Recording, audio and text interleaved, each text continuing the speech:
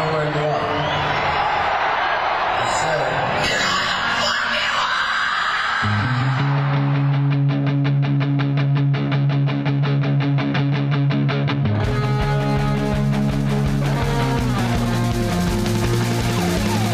This is Appetite for Distortion.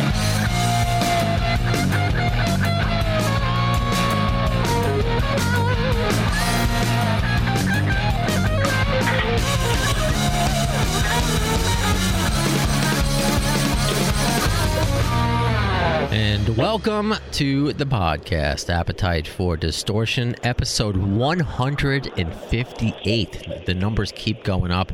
My name is Brando. Thanks for joining us for another cool episode. Another show. I think we're going to talk to somebody that is going to shed light on the Guns N' Roses or perhaps Velvet Revolver universe that perhaps we haven't seen before. Now, we could talk to rock stars all the live long day, but I like that when we talk to somebody who kind of orbits, you know, they're a rock star in their own right, but they kind of orbit being the obvious rock star per se.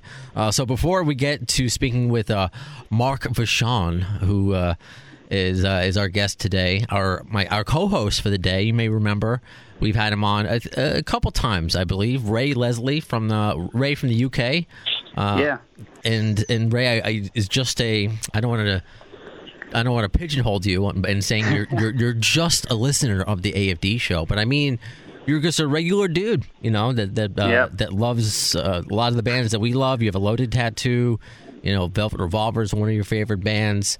Yeah, definitely. And you are somebody who, just like any other listener who's been on this show, if you suggest a guest, you are allowed to co-host, and I think that just makes it fun and another way to connect to the audience, and this time literally having one of them on the air. So, Ray, as we talk to Mark, just feel free to just be your lovely UK self. I should say a happy anniversary to you. You just celebrated with your wife. How long has it been? I did, yeah. Just our anniversary was actually yesterday. That's 2 years. Oh. So it's still fairly new, but no, it's gone in quick. All right, mazel tov. Yeah. Have you been to any shows lately? I don't know if they've obviously GNR did just some dates here in the South in the U.S., but have you been to anything worthy to mention, whether it be GNR or not? Well, I've not actually been to a show since Slash, which I did some live videos for you. But tomorrow night I'm actually going to see Tyler Bryant and the Shakedown. Great. They're playing here in my hometown of Inverness. They're playing tomorrow night. Oh, very cool. Along with Airborne. Oh, awesome. That's great. We've had Tyler Bryant and Graham Whitford, son of Bradley Whitford from Aerosmith, both on the show. So those are rock stars, though, and you had just a great idea to interview this person who made who makes the design, who makes the attire, makes the clothes for the rock star. That is Mark Vachon. And Mark, I guess welcome. And how do I refer to you as? You said the creator of all things badass. What was the unofficial title? Yeah, thanks for having me. Maker of cool shit. Maker of cool shit. That's awesome. Right. You know, I mean, people refer to, it's like, are you a designer? Well, yeah, technically, I guess that's what it is, but I don't have a formal background in, you know, schooling for this type of thing, so, and I've always liked to make cool shit, so. No, I like it, and I think it's really appropriate. You are the maker of cool shit, and thank you. You know, something that Ray and I were talking about before I reached out to you and asked you to be on the show is the attire Velvet Revolver would wear. You know, it's really interesting for me to be talking to you right now because it's not just for Guns N' Roses, but for Velvet Revolver as well. It wasn't just the music; it was the look. Yeah, that was a lot of fun. You know, it came about very naturally. They were doing the cover of Contraband, and I went by there with a friend of mine. I just so happened to have some stuff in the car, and you know, they were doing band shots, and I said, "Is this what you guys are going to wear?" And you know, it was very. say it like it was. It looked like they had just went shopping at Urban Outfitter, and I was like, this isn't, you know, this isn't like super rock star. So I brought in some things, and you know, everybody kind of gravitated towards it, and you know, it worked out really well. We had a great time that day, and it just kind of took off from there. You know, before we even get to that's kind of seminal moment of your life, we should kind of backtrack, I would think, because you know, I've talked about how, you know, and what made me want to get into radio, and it's kind of interesting because perhaps somebody else can relate to that moment in life where you're trying to figure out what you want to do. So how do you get there when you're suggesting in your dressing Velvet Revolver? You know, where did you grow up, and were you doing that as a kid? Were you putting, you know, leather jackets on your Ninja Turtle figures? How did you get into design? So what happens is 12, 13 years old, we have a club that was in town called the Starwood. And Van Halen started out there, Quiet Riot, Motley Crue. So around the time I started going out to clubs, you know, bands like the Germs and Black Flag were playing. Rodney on the Rocket started to become a thing. And quickly, I want to say hello to Ray and thank you very much for thinking of me and suggesting me. That means a lot to me. Oh, no problem, man. You are quite a big part of my childhood, just with the look of the bands and stuff that I was really into. That's kind of, you know, I was always drawn to the sort of rock star look, and Velvet Revolver were the perfect sort of perfect band for that. Thank you so much. That's so cool. Yeah, so it, you know, from a pretty young age, we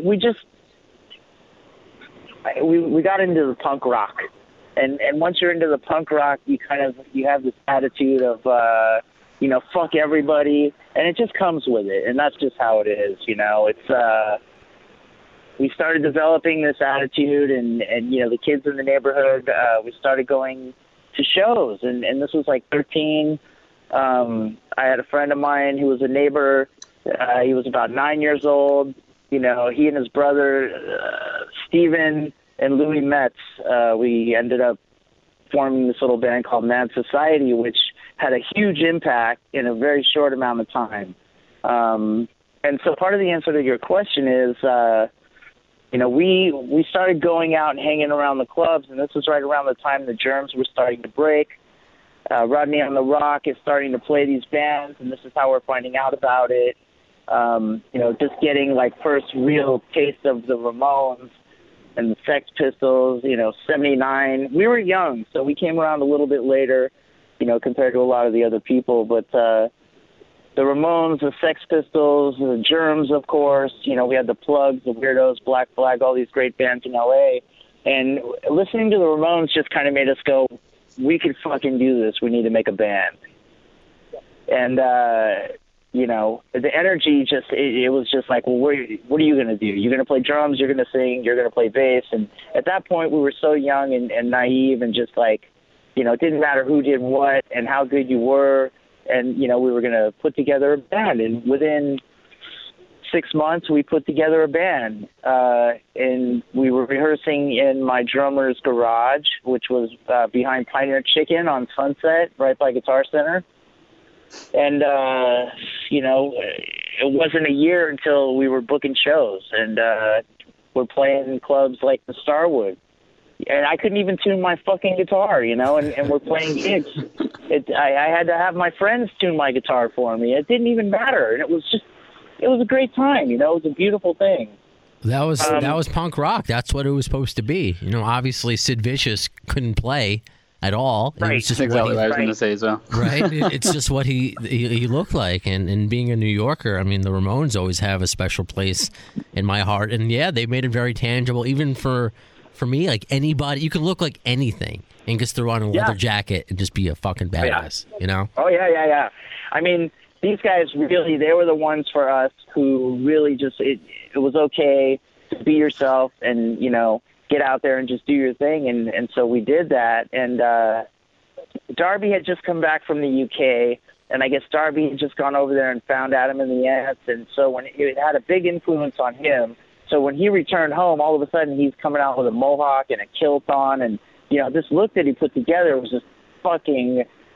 I can't even, like, it was insane. It was amazing, and it was crazy. He looked like, Nikki Sixx had a mohawk that was like a foot tall, and actually, I don't want to get into it, but he just looked amazing. Okay. I mean, he came back a fucking rock star, and everybody was just, some of us got it. The older guys were like, what the fuck's wrong with this guy? But, for us, it was like, wow, this is cool.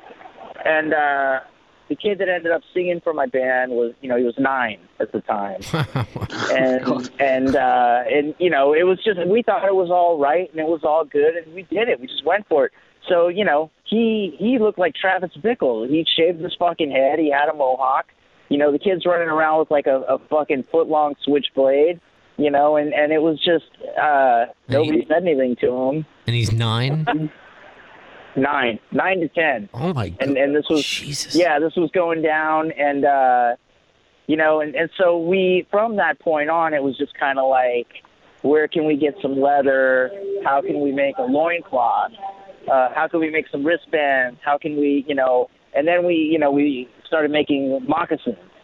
And then from there it was, that was a thing. And I mean, personally for myself, it's hard because there was a great time from about 79 to 81 where a lot of amazing stuff happened. But to answer your question, regarding the fashion, for me, it felt like a natural thing. It wasn't, I fucking always hated sewing. I was never interested in it. Like, I wouldn't want anything to do with a sewing machine. I was playing guitar. I wanted to be in a band. I wanted to tour. And, it took a minute before, my friends started getting major record deals and taking off, and, any of that wasn't really an idea. It was just more about just being in a cool band and getting Rodney to play your song, and we were able to do that. We started getting the good gigs. I don't know. I mean, to parlay from there, into the next thing, rock and roll, things started kind of switching up. What was it, like early 80s to the mid 80s? There was a big influence with Iron Maiden and Motorhead, and we started shifting and gearing more towards like a metal infused, like punk rock, type of scene, I think. So I'm assuming that helped shape, you making certain things. Like you were talking about how making moccasins or cutting your hair a certain way.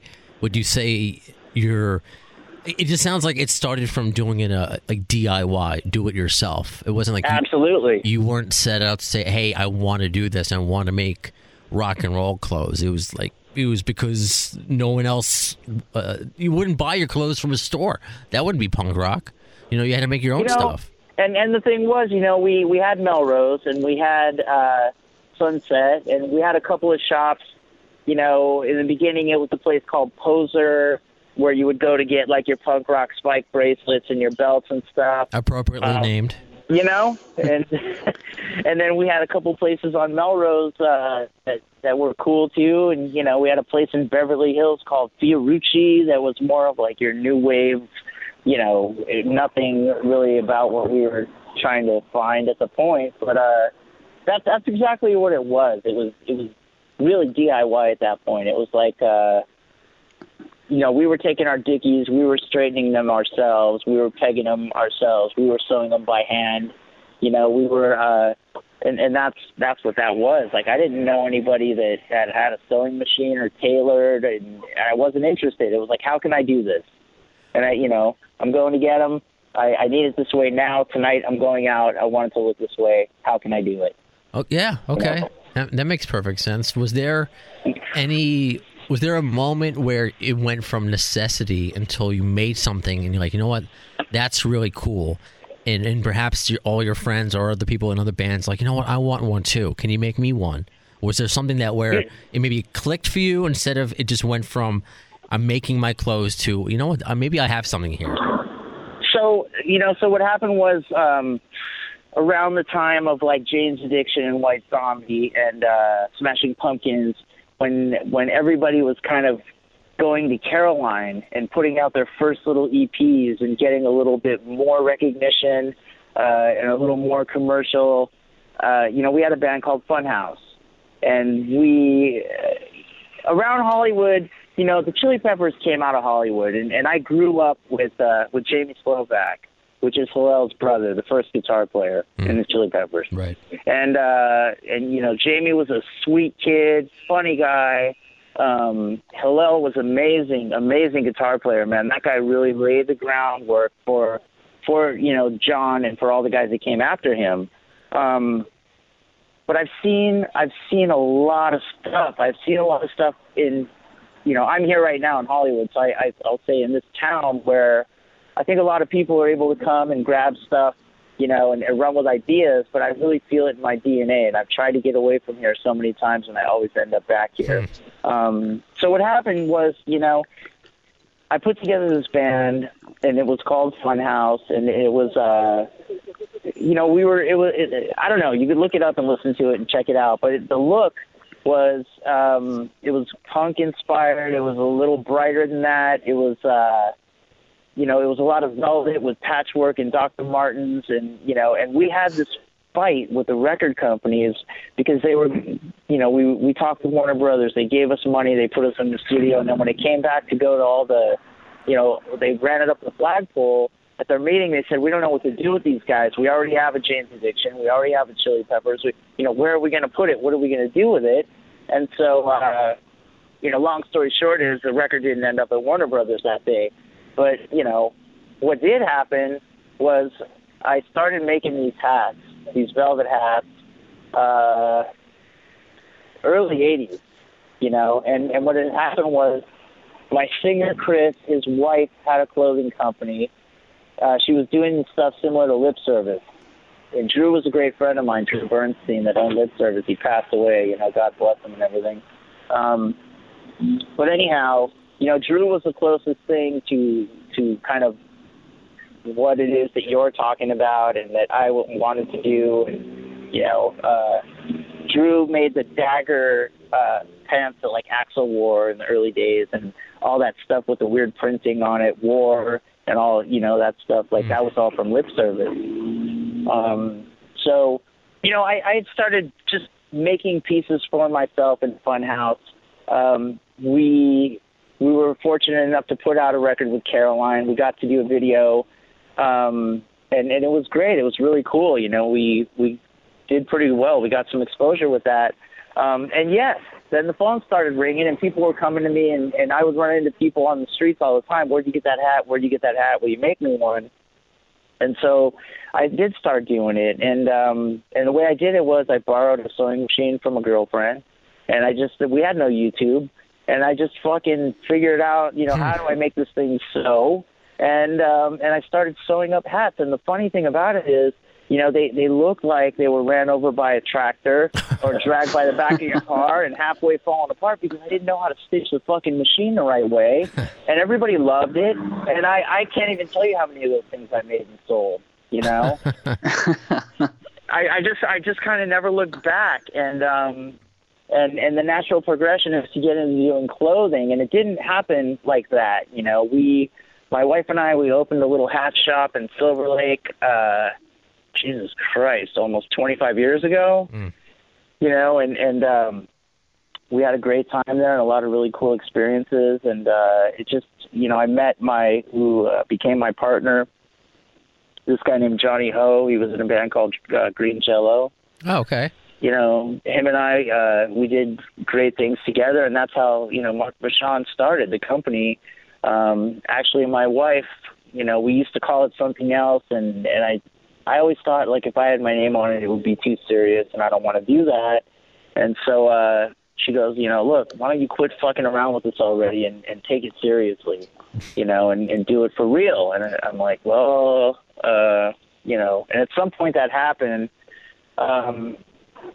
And, we shifted gears. I mean, a part of that is we had a lot of life-changing experiences happen around 1994, 5, 6, 7 when Kurt passed away. Okay. A lot of shit changed in the world back then. You remember that time? Of course. I mean, that's kind of my wheelhouse growing up. I remember in middle school, I was in middle school when that was announced. I'm a grunge kid. I'm literally wearing a flannel right now. I'm curious because for me that, like, I had never heard anything like that before, and that's what really I was attracted to, right away was that grunge era, that grunge rock star look. But when I discovered Guns N' Roses, it was a mix of a couple things that I did love. I did like hair metal. I did like that glam, but there was something, I wanted to be more down to earth, more beaten up, kind of like how the grunge, like it was kind of like how grunge looked like they didn't care. I wanted you to look like you cared a little bit. I wanted a little method to the madness, not to like you just woke up, kind of thing. Right. But how did that affect you? Because you're talking, and we spoke about it a little bit off the air, that I've interviewed some of your friends on the show, one being, Josh Lewis, and, obviously that's the era for you. So what changed, and that changed obviously a lot of people's lives when Nirvana and grunge came out musically, especially if they were in bands that didn't survive. Very few, I guess maybe now in 2019 with all the reunions, Poison and Motley Crue, it doesn't matter. But there was a time where there were no survivors in hair metal. And so how did it change for you? Because people weren't perhaps buying what you were putting together, or it changed your palette of what you could make and did make? How did Kurt's, or am I overthinking it? Is it something else that's or is it more obvious? How did Kurt's death, I guess, affect you? I mean, part of, I think, what happened was I just remember, getting back to Guns N' Roses, they started playing around town, and this is backtracking a little bit, they started playing around town. They got their deal, and as I was mentioning before, I grew up with Mark Cantor. I grew up with Josh Lewis, and these are all kids from the neighborhood. So to us, these are just like your neighbors and people that you can see around all the time. I went to school with Slash and Tracy Guns and Flea. Flea was a little bit older than us, but everybody from the same area. Oh, so then sorry to interrupt, but then Marcel Circus? I know her from when we were younger. She used to jam with people that I knew.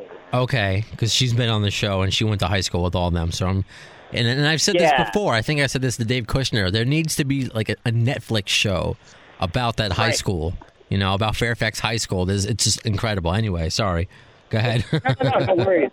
It's so there was it feels like there's a lost period of time where a lot of stuff did happen. What comes to mind for me is when was this? 91, somewhere around 91, 92, when the Funhouse EP came out. That was the time when like grunge was really blowing up. So we would go up to Portland and Seattle to play, and it was very weird. Like, if you were from LA at that time, you were pretty much, it wasn't cool to be from LA at that time. Like, Seattle was really starting to blow up again. This was right around the time of, like, all those bands were just on fire. Nirvana had put out Bleach, or some singles before that. I remember going to seeing them at the Palladium, the Hollywood Palladium. By the time Bleach came out, they were already they were well on their way, Mm-hmm. And so for me, it really didn't have an effect on what I was doing. And I think this is the great thing about being into, to quote, fashion is, music has a lot to do with what's cool and what's going on. I mean, you can always put on a flannel. Doesn't fucking matter who's cool, who's not cool, what's cool, what's not. You can put on a pair of 501s. You could wear them a certain way. You can put on a pair of Dr. Martens. It doesn't matter what fucking time it is, and you're always going to be okay. So, or a pair of Chucks and a pair of Levi's and a leather jacket, like you said. Right. There's never going to be a time where that's not cool.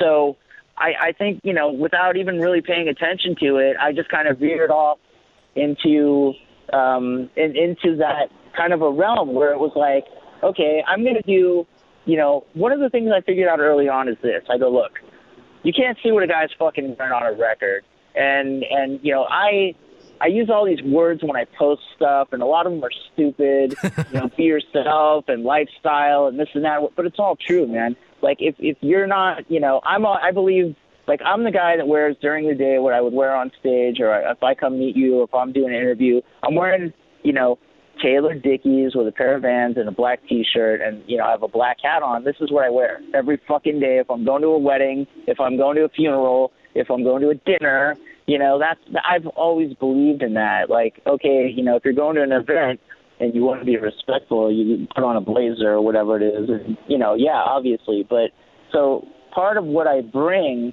is who I am, and that's how I've always done it. And so it made it very easy when Scott, I mentioned this to you before. Anyhow, I'll say it again. Scott was already buying my pants before I met him. Okay. A little boutique over on Beverly Boulevard, and which was great, man. It was really cool. Dave Kushner I grew up with. I've known him since we're kids, again, 12, 13 years old, probably younger. I remember when he started playing guitar and went to MIT and whatever and all this stuff. But so for the relationship with Scott and VR, it all came very naturally. And after kind of being acquainted with him through that meeting when they were shooting the record cover, it was like, oh, you're the guy. I already have your pants. I already have them. Hey, I'm really into Iggy Pop. I'd love some silver leather pants. Oh, dude, no problem. Just, I'll bring my guy over. We'll measure you up. And he's like, well, I got a video coming up for the record, and it'd be great to have them to wear it. And, I had to go meet him. Something happened to him, and all of a sudden, where is he? He's in the rehab up in Malibu. You got to go meet him there. What the fuck? So, so I drive out there, and so this is Brando. This is where I said, it's like I show up in Malibu. I go to the office, ask for this dude. He comes out, fires up a cigarette, starts telling me this story that's like, what the, I'm like, hey, buddy, how's it going? What's going on? What do you want to do? What are your thoughts and ideas? And, he just went into this crazy story about how, wow, you got, what is it, American Idol? And you got all these kids that are making it off these TV shows. I'm like, how do you think the band's going to do with you and Slash and Duff and Matt Storm and, like, the next fucking bombastic rock band to ever come off the planet? The chances of us making it are about 50-50. I was like, huh? Mm-hmm. That's incredible for him to, I don't know, to be that unsure about something that ended up being a sure thing. So, so I was looking at him, he's looking at me, and I'm going, this guy can't be for real, and I've had a lot of those type of experiences in my life, and it's like, it's I don't know. I like to use the word interesting because, not good, not bad. It's interesting. I mean, you're standing there with Scott Weiland. He's telling you he's not sure that his band is going to, do. It might not happen. And I'm up there trying to fit him, for silver leather pants. And then cut to the video shoot downtown. And, we're at like 7th and Alameda, and they're in this dingy ass building, and they have it all set up, and the extras are there, they're shooting the song, and the energy is just on fire, and then cut to MTV, Dial MTV or whatever it was at the time, and that video is like #1. And we're talking about Slither, of course. Yes. Right. Yeah. So it was a very short, fast ride with that band where it was really natural, and it was amazing to be a part of it. I knew all those guys, and I had never met Matt Storm before. He was cool, but I knew Dave, I knew Slash, I had met Duff, and Scott. So it was all like Scott Weiland at some point wanted to do a clothing line. We were going to do a clothing line together, and he wasn't focused enough to be able to do it, and Part of it is I don't party anymore, and I'm very focused on what I do. So, when somebody says they're going to do something, and I understand you're busy, but at least you touch base with me and give me an idea. It's only when it's in a situation where you have a guy that's like a Scott Weiland or a Fred Durst or somebody who's like, you can't, well, who are you going to put up against these guys? Yeah. A couple interesting things in there with Scott with Velvet Revolver. I don't think I've ever seen, because he was already a rock star at that point, but it's like right. he reinvented himself physically. Absolutely. I mean, he looked totally different. He did. I mean, I hope all of it wasn't just the drugs, and I mean that just as far as being a skinnier guy. But when right. he was in STP, he would dress grunge. He would have longer hair. But with Velvet, it really, in that video that you dressed him for, Slither, that really wasn't a reintroduction of Scott Weiland, this new, and that's what made it feel like a new band in a way, that it wasn't just this STP GNR hybrid. It was like, it was like a nice fresh coat of paint on everything. He was able to, and I don't know where he got this from, but he was able to, take Sid Vicious, Iggy Pop, Red Cross, Jane's Addiction, throw it all in a fucking blender, put the outfit on, come out, and now you have Superman, who is exactly what we fucking needed at the time, because, there was no exciting rock and roll band coming out of anywhere doing something like that. And for myself, I knew the people that worked with them, and one of the quotes was, this could be lightning in a bottle, who knows? And it was, man. It was fucking lightning in a bottle. I mean, it either was going to be or it wasn't going to be. And the odds of it not being were, that it wasn't an option. I'm curious, were you the one, because I guess when you think about that era of Scott Weiland, you think about those hats, those kind of pilot kind of hats, or right. Was that your suggestion, your doing? Because that was something he never did before, as far as I know. I don't know where he got that. I mean, Axl was doing that hat like way back in the day. Sure, the cop hat, sure. Yeah, and then Tammy's been doing that hat forever. True. Faster Pussycat. I don't know. I mean, I don't know where he got that, but this guy's ideas of putting outfits together were fucking brilliant, because I would just I would create the palette, and I would bring the palette, and then they would put it together. And I never seen that guy in a bad outfit that he put together. And the funny thing is, like I said, growing up, I got put into sewing in 7th grade. And the first day in sewing, I went in there, and, the teacher at the time was like an older lady. And I sit down at the sewing machine, and before she can open her mouth, I turn the thing on and crank the pedal down, and she starts yelling her head off, "Get out of here!" She kicks me out. So, I mean, I had no desire whatsoever to sew, or, the only reason I learned how to sew was because you have to put the fabric together somehow. Otherwise, you're going on stage naked. You need something to You know what I'm saying? I mean, it wasn't like I aspire to make these evening gowns and ball gowns. It's absolutely tremendous, fabulous. I was never that fucking guy. But, I kind of believe that if it's your clothing line with your name on it, you should probably be able to make, somehow you should be able to build something of it. So, and I like, I like putting stuff together like that. So it was kind of a natural thing for me. But it was never really, an intention to get into fashion. If it wasn't for YouTube, I wouldn't have learned 95% of the shit that I learned, Well, it's still, I mean, it's great. And I think it shows a path that other people can go on, because it's not like everybody that goes to school for it, or can even afford to go to school for it. You can just have the natural talent, and you don't need to also have it forced upon you and saying, maybe this is going to be my life path, and these are going to be This is Right. what I'm going to be have accomplished. This is what I'm going to do for a career. You kind of just fell into it along the way, and look what it's done for you. I mean, I honestly thought, playing music and being in a band, we just came from the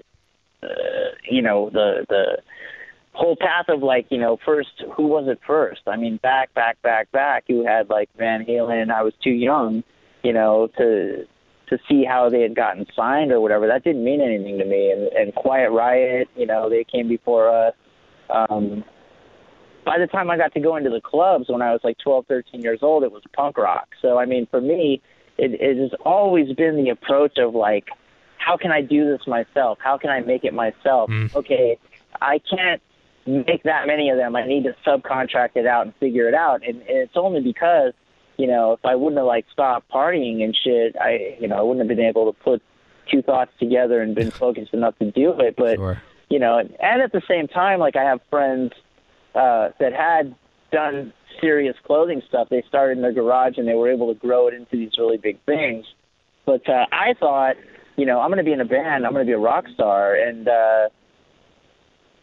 we were very difficult, when we were younger. And being an artist, I'm sure we can all agree, that artists aren't born accountants.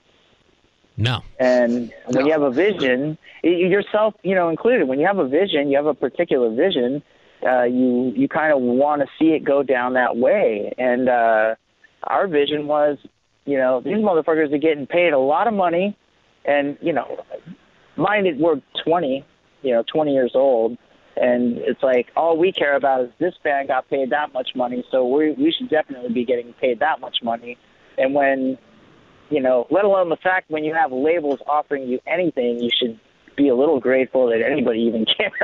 Right. But, I mean, I could tell you crazy fucking stories where, we went to major executives' houses and a guy answers the door in his underwear and he wants us to come in and do blow with him. And I look at my singer, I'm like, dude, it's not my idea of a good time.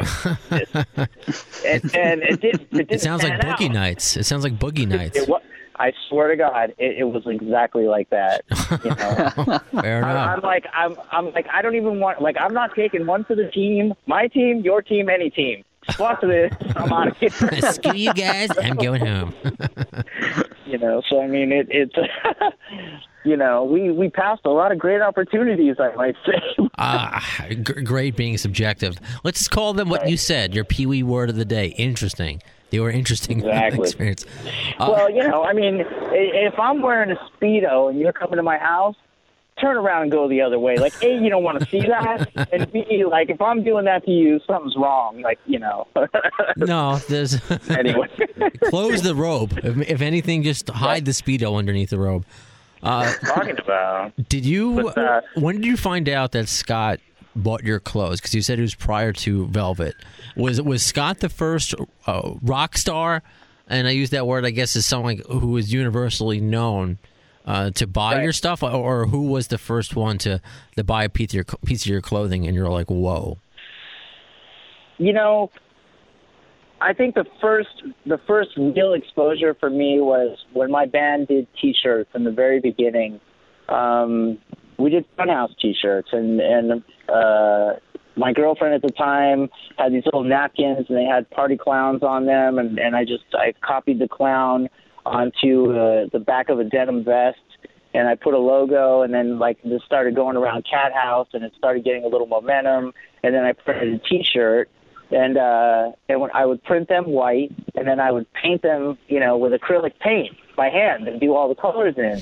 So I put together a bag of these shirts. I went down to Cat House. Flash was there, and I gave him a shirt. He wore it in it was a hit parade or something like this. A full page comes out, and he's sitting there wearing a Funhouse shirt. And that was my first real taste of like, holy fuck, God. Okay. And so that was really cool. Around that same time, I was making the hats. I was putting them in a couple of stores, and Steven Tyler pops up on the cover of Hit Parader, and he's wearing one of my Apple hats. It's black with yellow flannel like star pattern on the top. So he's wearing that on the cover of the magazine. And I'm going, holy fuck. So every time that happens, it's just like anything. You just want more of it. Sure. I totally So that get was that was the beginning, and it wasn't even me going after these guys. I mean, TLC, that rap, the girls. Sure. T-Boz, Left Eye, and Chili. I know. I was putting hats in this little place by the Beverly Center or something we had. They went in there, again, boom, it pops up in a video, and they're getting millions of people are watching it.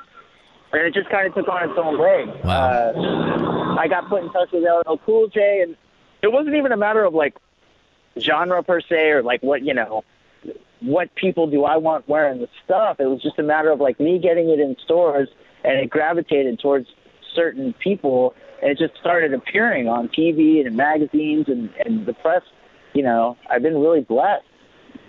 And all again with the DIY roots, which has just got continuous, and you could tell just by how humble you are, and how not just in this conversation, but our private ones, and it continues to amaze you, and it's, I don't know, I think that's special, that instead of just kind of taking the typical route to get to achieve what you've achieved, but to kind of do it the unexpected way and get all these rewards.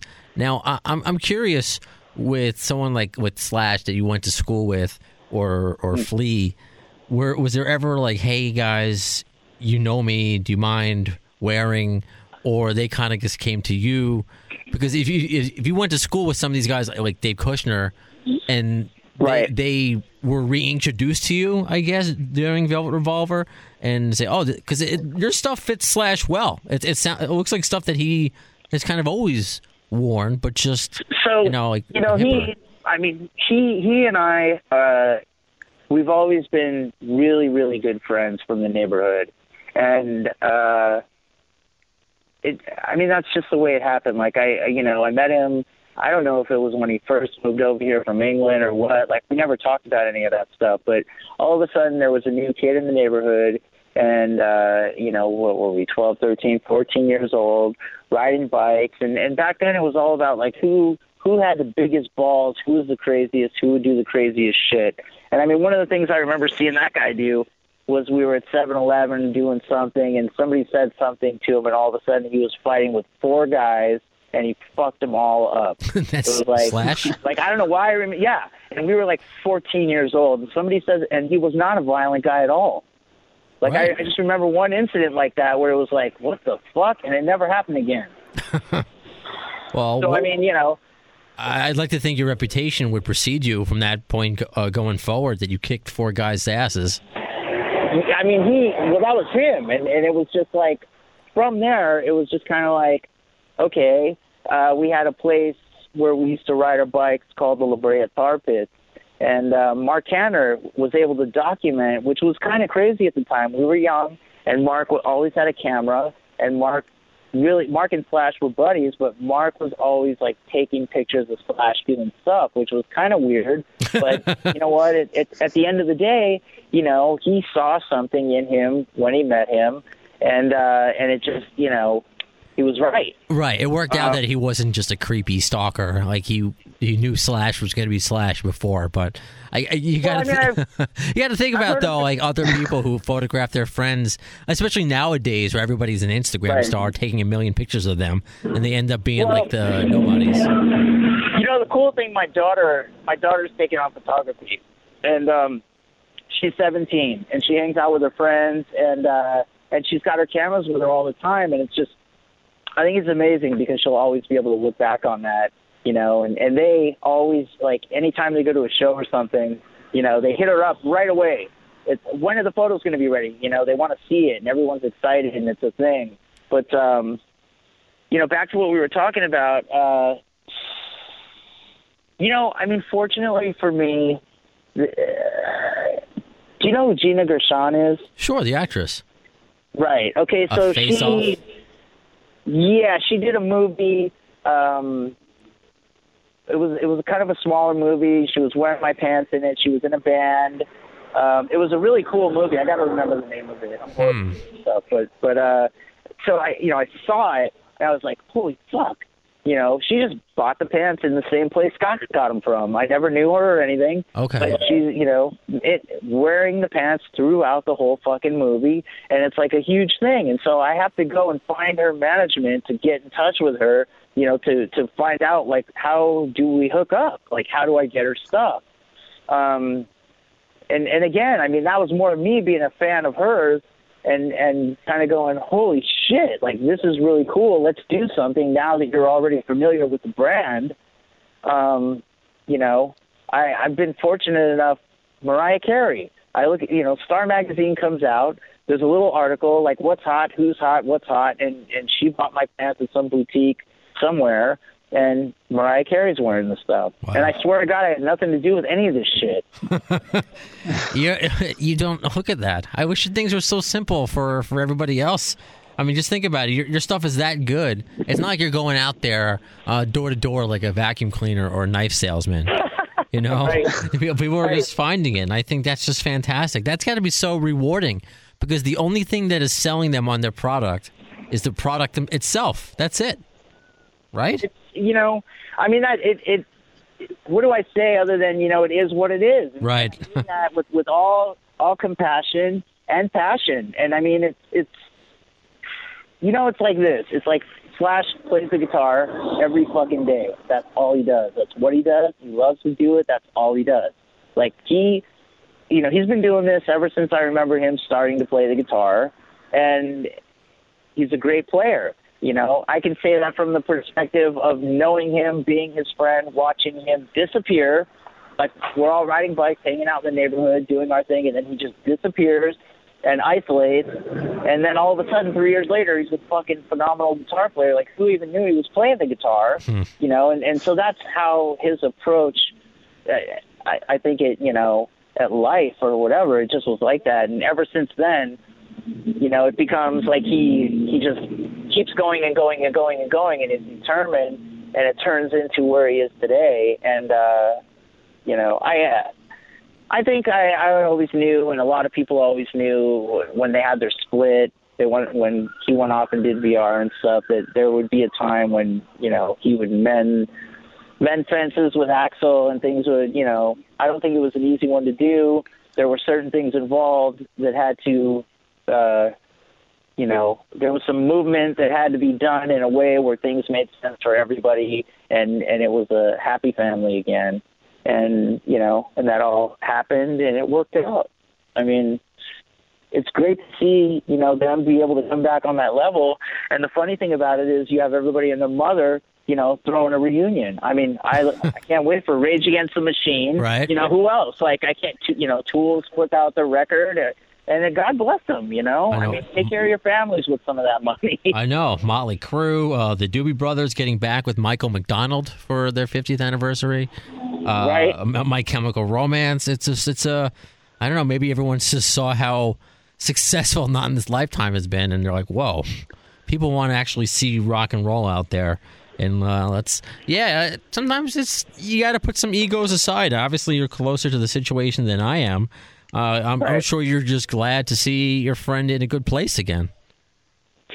I mean, you know, if the thing for me is since, you know, I understand how it all works. You have certain bands that say one thing to get the fan to come out and pay to see them, and they let a little time go by, and then all of a sudden their stories start to evaporate and spin, and then it's like, you know, I don't know. I mean, I see some reunions coming around where it's clearly a major cash grab, and I'm just like, you know what, man, doesn't feel good to me.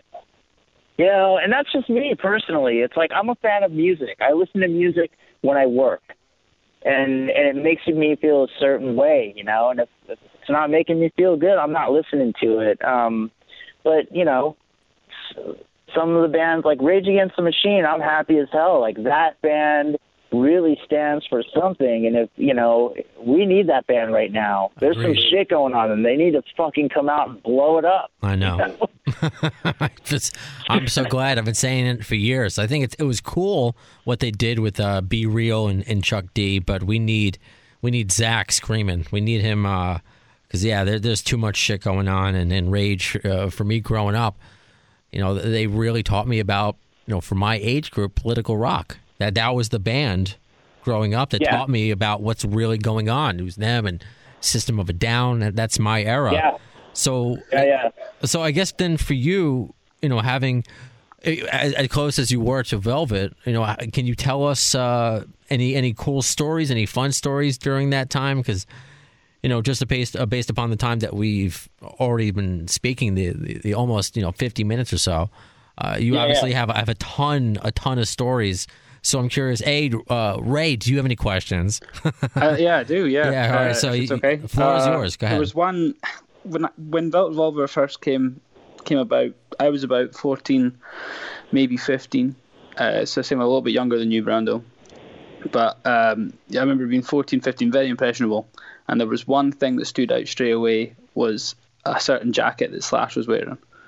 And it was the Velvet Revolver one with the flames going up the arms and the patches. And what I wanted to know was, was that something Slash asked for? Or was that something you designed and just, brought the idea to Slash himself? Or how did that work out?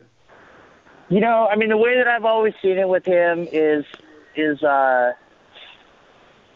so we used to draw together when we were kids.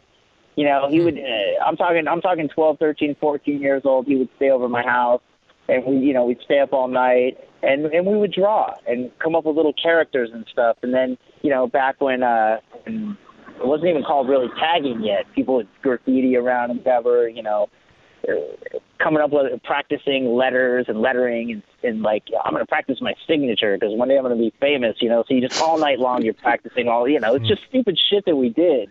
And so, that it's kind of, he has a cool style, and I think I have a cool style. And it's never been really a matter, I don't have that kind of relationship with any of the people that I work with, to be honest, where, well, what would you like? And, no, it's just kind of like, I guess if I approach it like this, it's like I love art. I don't smoke weed anymore, so it's very hard for me to finish a piece. Like, I love painting, but my patience are fucking horrible. Like, I literally, when I paint, I work with a blow dryer to dry that fucking paint as fast as you can. Just keep moving, So that's how I paint my, so I just gave away a trade secret. There you go to anybody who's wondering, So, basically it's like this, like what do I think would be cool on a coat, and then, and I've never had him say no, is what it is. No. Never. I've never had him say no. He's worn everything that I've given him, thank God, and luckily, and it's been cool. I just honestly have to say, like, my relationship with him is kind of, it's like a family member where he's a very, very sweethearted guy. There were times when it was hard to deal with him, when he was married. Okay. And that was it. But after, it's everything's back to normal again. Interesting. If I'm crossing a boundary there, I'm sorry, but it is what it is. And most people know that to be a fact, But I think that's out there. I think that is out there. Yeah. So now it's a lot easier to deal with stuff, and it's you put me in a position where I love it because it makes me feel uncomfortable, and when I feel uncomfortable, it's a good thing. It's a good thing because it kind of it pushes. If I came at you and Pando and I was saying, where do you get your ideas to get your content and how, you have a very natural style. And I think I gravitate towards people who have a natural ability to do what they do. And you're not trying to sell me anything, I like to be involved with things that are like that. And for the guys, it's never like, well, what are you? Okay, Velvet Revolver, let's place your order. What are we ordering today? You want chocolate, vanilla, strawberry? What kind of bread do you want? It's like, it was I showed up and it worked out and very easy to deal with. Just so happened to be it with those guys. Timing was definitely, I don't know. I'm very lucky. I'm very blessed. I've always been at the right place at the right time. And now that I look back at things, it's like the grunge era versus, one of the things I wanted to mention was when Guns first went to Europe. The first time they went on Appetite, and they were breaking. They were over there, and they were breaking really big. They had nothing going on in the States yet. They came back from the UK, and they started booking shows here, and they were selling out. I think it was right around the time Sweet Child was starting to hit on MTV. And so we had a place in Pasadena. Fuck, I can't remember the name of the place. Anyhow, they booked one show, it sold out. They booked another show, it sold out. And all my friends were opening up. Junkyard opened one night, Faster Pussycats on one night. They booked a third night. And I'm like, if they book, the second night sold out, and I said, if they book a third night, we have to get on that bill. So I called my manager, and we got a Harley guy passing by. Hang on. And so, where are you right now? Like, are you outside? I was hanging out at Starbucks for a second. Okay, right on. So we get a nice visual. Yeah, just doing some stuff. But anyhow, so the third show comes up, and at the time we had Howie managing us, and Howie managed Poison. Howie had Original Money. Do you know who Howie Huberman is? Sure, he's been on the show as well. Yeah, you had him, didn't you? Absolutely. You had him on. He was awesome. Yeah. He's a dear friend of mine. Great guy, man. He's So anyhow, Howie had just been managing Poison, and he had handed them off to a bigger management company, and so we hooked up with Howie, and we were playing around, and we were getting really great gigs. Howie wouldn't let us on. He didn't think we were ready yet to open for Guns, and so the third show happens, and then I find out Junkyard's on the bill, and I'm like, fucking, I was pissed off, right? We don't get the show, and I'm like, man, this is fucking, Then I find out there's going to be a fourth show, and I'm like, okay, look, come hell or high fucking water, we're on that show. So, we had to pull some really horrible stuff on our end and switch management to get on that show. Okay. But we did it. And so we got on that show, and from that night on, like, I just remember the energy in the room was insanity. I mean, I never got to see Zeppelin or, I've seen, anything that I can say that can hold any type of a candle to the kind of energy that they were bringing would be like, Tina Turner when you're in a room when she's playing, Elton John.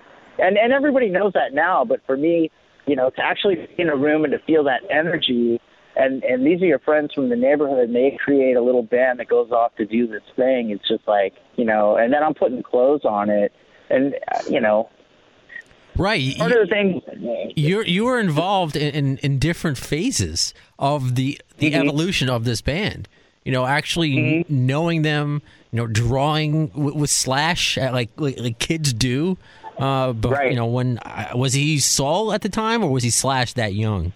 No, he wasn't. There was no Slash until Axl, I guess, came up with this at some point or something. But so you knew him as Saul. Obviously, later on, you kind of see them at their infancy, where they're starting out, they're breaking big. This person you knew as a childhood friend is becoming super famous, or at least on their way to be the next big thing. And then years later, when he's already established, he's already a rock and roll Hall of Famer. I don't think literally at the time, but he was on the path to be a rock and roll Hall of Famer. And you're dressing them, so you really are. Coming in and out of that life, and it's really fascinating, and that's only part of your story. It doesn't count everything else that you've experienced and the other people that you've worked with. So that in itself is interesting.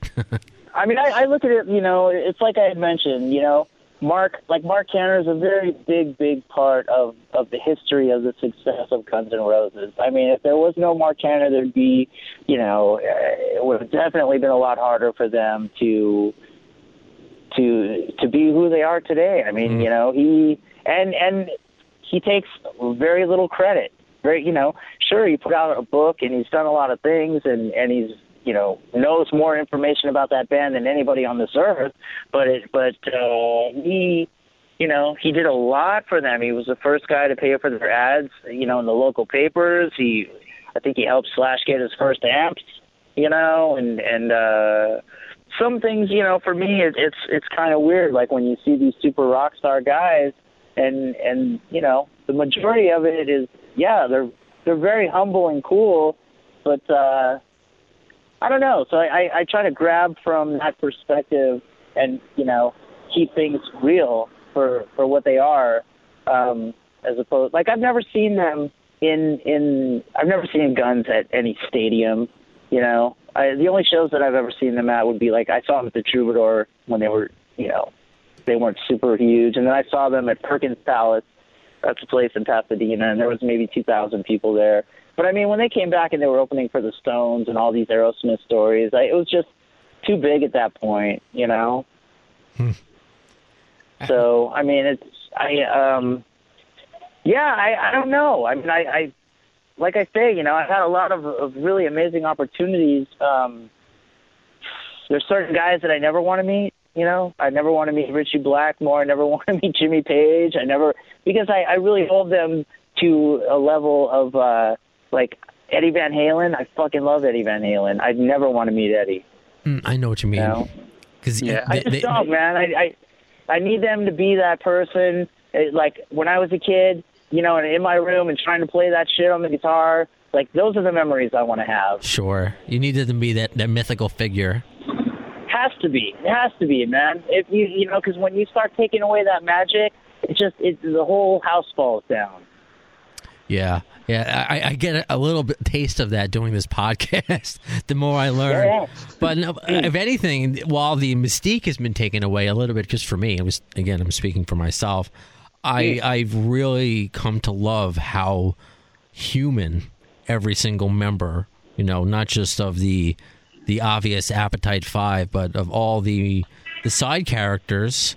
Not to diminish anybody into like a Simpson, Milhouse, or Chief Wiggum character, but all these beloved side characters.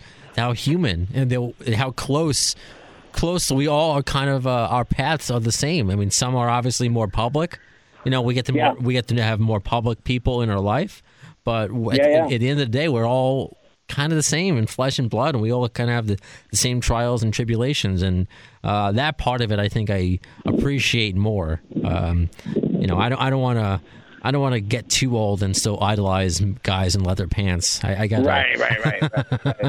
I mean, the beauty of it is, it's like like Hendrix. Growing up, I never was a fan of Jimmy. Oddly to say, over the last probably 15 years, especially the last 10 years, I have a tattoo of Jimmy on my arm. Like I have a tattoo, whatever, he's incorporated into it on the back of the T-shirt on a character on my arm. And my buddy that gave me the tattoo, he drew it up, he did it, and I thought it was great. Oh, that's cute, cool, whatever.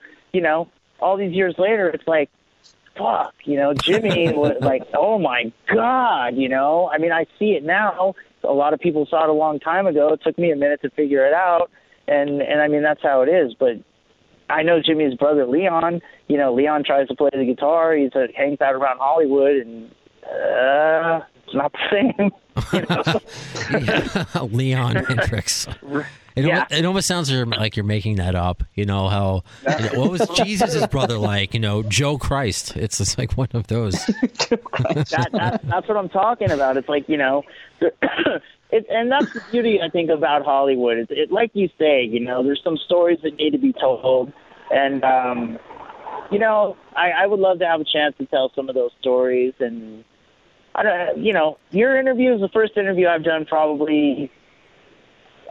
In more than 20 years. Wow. I just don't do it. I don't do it.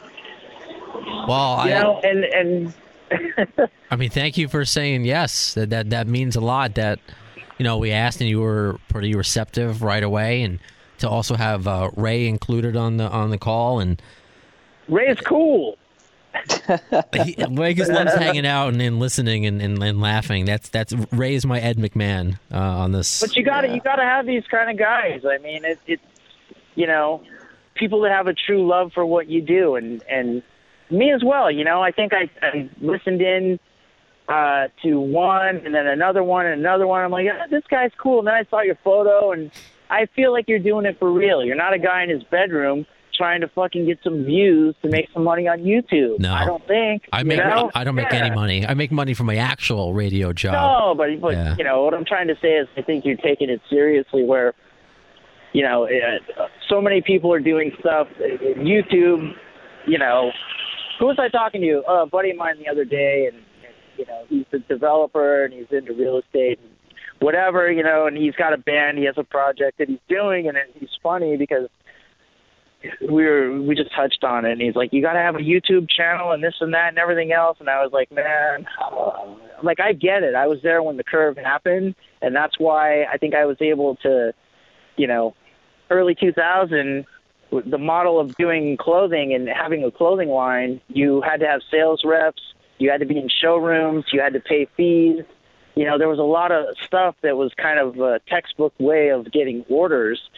And that all changed, you know, and luckily we were at the curve, and I was like, you know what, fuck the sales rep, you know, $1,000 a month just to be hanging in a showroom where they're not writing you any orders. And I'm like, I would come in there and I'd ask, what's going on? You know, and they'd say, yeah, we wrote $1,200 this month. And I'm like, go fuck yourself. That's not going to work. That's not working. I know. So we went, you know, we were there, and we got to change the model a little bit, and you know, we're busy. I mean, the truth of the matter is we're a very small establishment. A lot of people think that, you know, we're this grandiose thing, and we got a bunch of people. You know, I have a girlfriend of mine, or just a friend from school, and she keeps asking me, how many people do you have working for you? And I'm like, what kind of question is that to ask somebody? Like, how many, what? Like, and finally I told her, I'm like, we subcontract when we have to. Like, what does that have to do with anything? So to learn about your business, I don't know. As long as she didn't ask about your social security number, I guess you're okay. Yeah, I gave it to her. What do we got to lose? You know. Well, where? Because you're big on Twitter at Mark Vachon LA, and right. Where, like, what are you working on now? I mean, obviously, I guess clothing, but is there any specific project, or is there anything that you want to tell us, any place that we can look up past work, current work, and future work? What's the best way to find Mark Vachon? So right now I'm working on just new pieces, and part of the, I just don't really go, I've never been one to follow the rules. So even when we had a showroom, everything is seasonal, and it goes by collections and certain times of the year, winter, spring, summer, fall, and, colors. Everything is, I like to do it the way I like to do it. We've had stores in the past. I'm definitely interested in having a retail store. I just had a great meeting with a partner the other day, and he's telling me that's not a good idea right now. The economy is shit. So I'm really just watching and trying to, feel what the next right thing is going to be. So is it all out of your house now? Well, no. I've always had a studio. Okay. A private studio where I sew. And so what I'll do is I have a few stores, around in town that I deal with and sell through. I'll post stuff on my website. It's getting to be holiday. We're getting really close. So around this time, we ramp up and get stuff ready. And I would have liked to have tried to have had a store open, for holiday. I just don't see it. I don't think it's going to happen. It's just not feeling right. I mean, everything is online nowadays anyway. I mean, it's cool to have like a destination because someone like Ray, sure. Didn't you spend your vacation recently visiting all these landmarks in LA? Yeah, I did. Yeah, I was there in March. Just staying right on the Sunset Strip. It was ridiculous. Yeah, I mean, this is why, part of my gripe with my partner was, you got to have a place, especially with me, where people can come in and touch it and feel it and try it on. So, I think we will have a spot. I have my eye on a couple of places. But my focus, I think, is right now, God, it's just so crazy for me. When we were starting out, there was a little brand where I used to go and get my labels made. And giant place downtown, and they make labels for everybody. And so I walk in, and I see, and the label is a little Buddha. And on the Buddha, it says True Religion. And I'm like, True Religion? This is really cool. I wonder what this is. Like, what's bad religion going to think of true religion, right. And so, lo and behold, it was a guy that I had known. We had done trade shows together. He had a couple of other brands before. He was selling fabric. He was a denim sales guy. He put together the denim line, True Religion, and he starts, doing the trade shows. He blows up this thing, and, and everybody knows the rest is history. He ended up selling the company for $980 million. Jeez. So one of my things that I've always really wanted to do is have a staple, and really make my brand a little more kind of welcome in households around, not everybody in everybody in America could wear a pair of low-waisted, hip hugger, bell-bottom. Like right. The maid's not going to be wearing, the babysitter or the, I need to make stuff that's a little more friendly to everybody. And so I'm working on trying to do a collection that I think is a little bit more for everybody. Sure, like more universal, that it's not pigeonholed to just one thing. You don't have to look like you're an 80s punk rock band, but you have a nice variety of things in your style. That's just we were fortunate, and then everybody, obviously, they want, like, what is that Slash is wearing? And what is that jacket he's wearing? And then it was like the pants Scott's wearing and the thing Duff's wearing. And so, we spent a lot of years doing that. Like, oh, cool, we're going to recreate this. And I mean, primarily I was doing a lot of women's pants. Like, before, what happened is Scott was buying the women's pants. And he, for me, was like single-handedly the guy who I saw take that pant, start wearing it. And so when I saw that, I said, okay, Scott, here's what we're going to do. I used to work, a friend of mine is her name's Ellen. She has a company called Ape Leather. She was one of the very first people to start doing punk rock belts, in the 70s. And so all these belts that you see with the pyramid belts and the ring belts and all that shit like Sid was wearing, Ellen's been doing this forever. Ellen was the first job I ever had. I was making belts for Ellen. So getting together with Scott, I said, you know what? Here's what we're going to do. We're going to make this really cool. We're going to take these pants and we're going to put a pyramid belt on it. That's something nobody's done ever before. And he was kind of, I was amused for that. I took that, I put it on him, and he ran with that look. And I mean, it obviously it worked. As Ray said, it impacted him. It impacted me. When growing up on Guns N' Roses, at first I grew my hair longer to kind of be like a Jewish Axl Rose. I was like Axl Rosenberg. But then when my hair started thinning, I couldn't do that. When Velvet came out, I'm like, Scott, he just looks so cool. Even the way his tattoos are. That's how I kind of do mine, with just the sleeves and not too much around it. I mean, and again, that's the truth, And it's. No, you can go ahead. I'm sorry. I mean, I envision. I've never met Axl. I'm not opposed, obviously, to meeting Axl. And I know, a lot of people who I love his energy. It's fucking crazy. He has crazy energy. I know so many artists. Like Scott had a little bit of that, but Axl almost is so vibrant that it's like fucking, what would the word be? Do you understand? Like if you were to interview him, it's like, what would you ask him?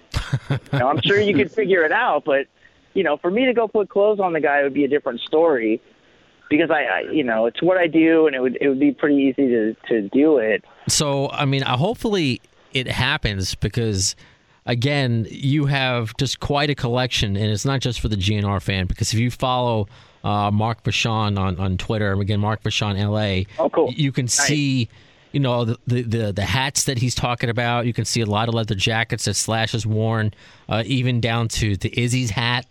that you Right. make, and even some out of the box stuff that you posted. It was a cool hat that Eddie Murphy wears in his new movie, Right. Dolomite. So it's quite a collection. And again, you're not just selling it to friends of yours that made it. These people are searching you out. Mariah Carey happened to buy your pants. Scott Weiland bought your pants before you worked with him. So it's just a testament to your work, and then again, people wanting to work with you as a person. So it's only going to continue, and I don't know how it gets bigger and better for you, but I believe it's going to. That's awesome. Thank you. You got it. And Ray, before we let Mark go, and actually before we throw off to Ray, you're always welcome back, Mark, by the way. I know this has been thank you. your first interview in a couple decades, but if you ever want to be in Ray's seat, and perhaps you want to chime in a little more, I'm just giving Ray Nice. a nice ribbing. But you could play co-host, and you could bring on somebody else that is in our Guns N' Roses orb or Velvet Revolver orb. But you're always welcome back. But that being said, Ray, do you have any questions for Mark before you go to bed? No real questions. It was just more one of the first concert I ever went to was Velvet Revolver, and I was right at the front, right in front of her Slashes, and I was 14 or 15, and as the lights came booming on, Slash was there, and he was wearing that jacket that I was talking about earlier. Wow. And it was such a huge thing, and it's still I can still picture it like it happened yesterday, and it was all to do with that, just not just Slash, but it was the look and everything, and it was so important to me being that age and just discovering sort of rock and roll properly, and it changed everything. A lot. See, that's awesome. Thank you. That Ray, that's I think your major contribution to being a part of the episode today. Because I want Mark, I jokingly, and I'm happy that you're here. Your energy is here, Ray. But just sorry, man. I never like to interrupt when people are on a roll. I don't feel like I also sometimes forget I'm even here because it's like I'm just listening to the episode sometimes. Fair enough. But you can always tell me to shut up going forward. Same for you, Mark. Just tell me to shut up. But it just goes to show you that your work only enhanced the music that we love, and I think that's something special, because there are just like Velvet Revolver was at that time, it's like there were no rock bands, and that's what made them even more special. There's not much today, but I think it's great that your work can be seen everywhere in so many different genres. So again, you're always welcome back, and I believe I played this soundbite for Ray, but Mark Vachon, you are officially you're a bad apple. That's what we call it. Nice.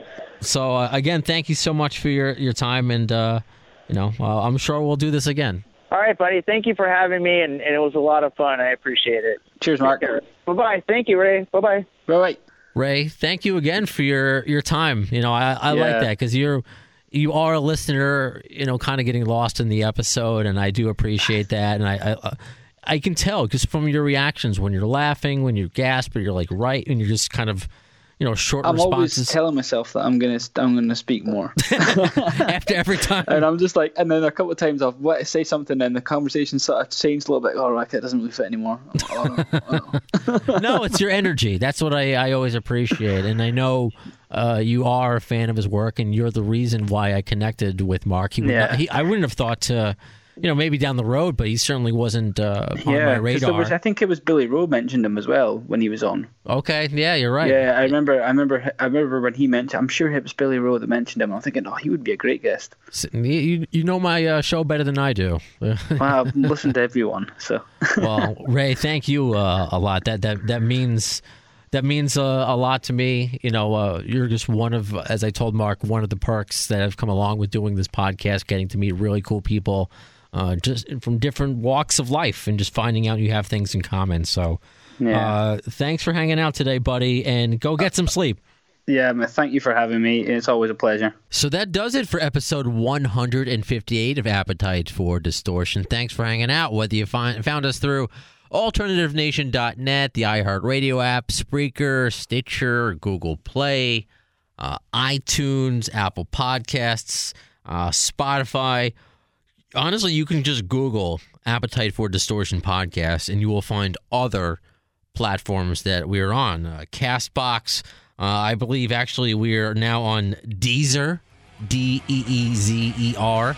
A lot of different podcast platforms. So whatever your preferred way of listening is, as long as you listen, thanks. So until next time, when will you see the next episode of the AFD show? Well, in the words of Axl Rose concerning Chinese democracy, I don't know if soon is the word, but you'll see it.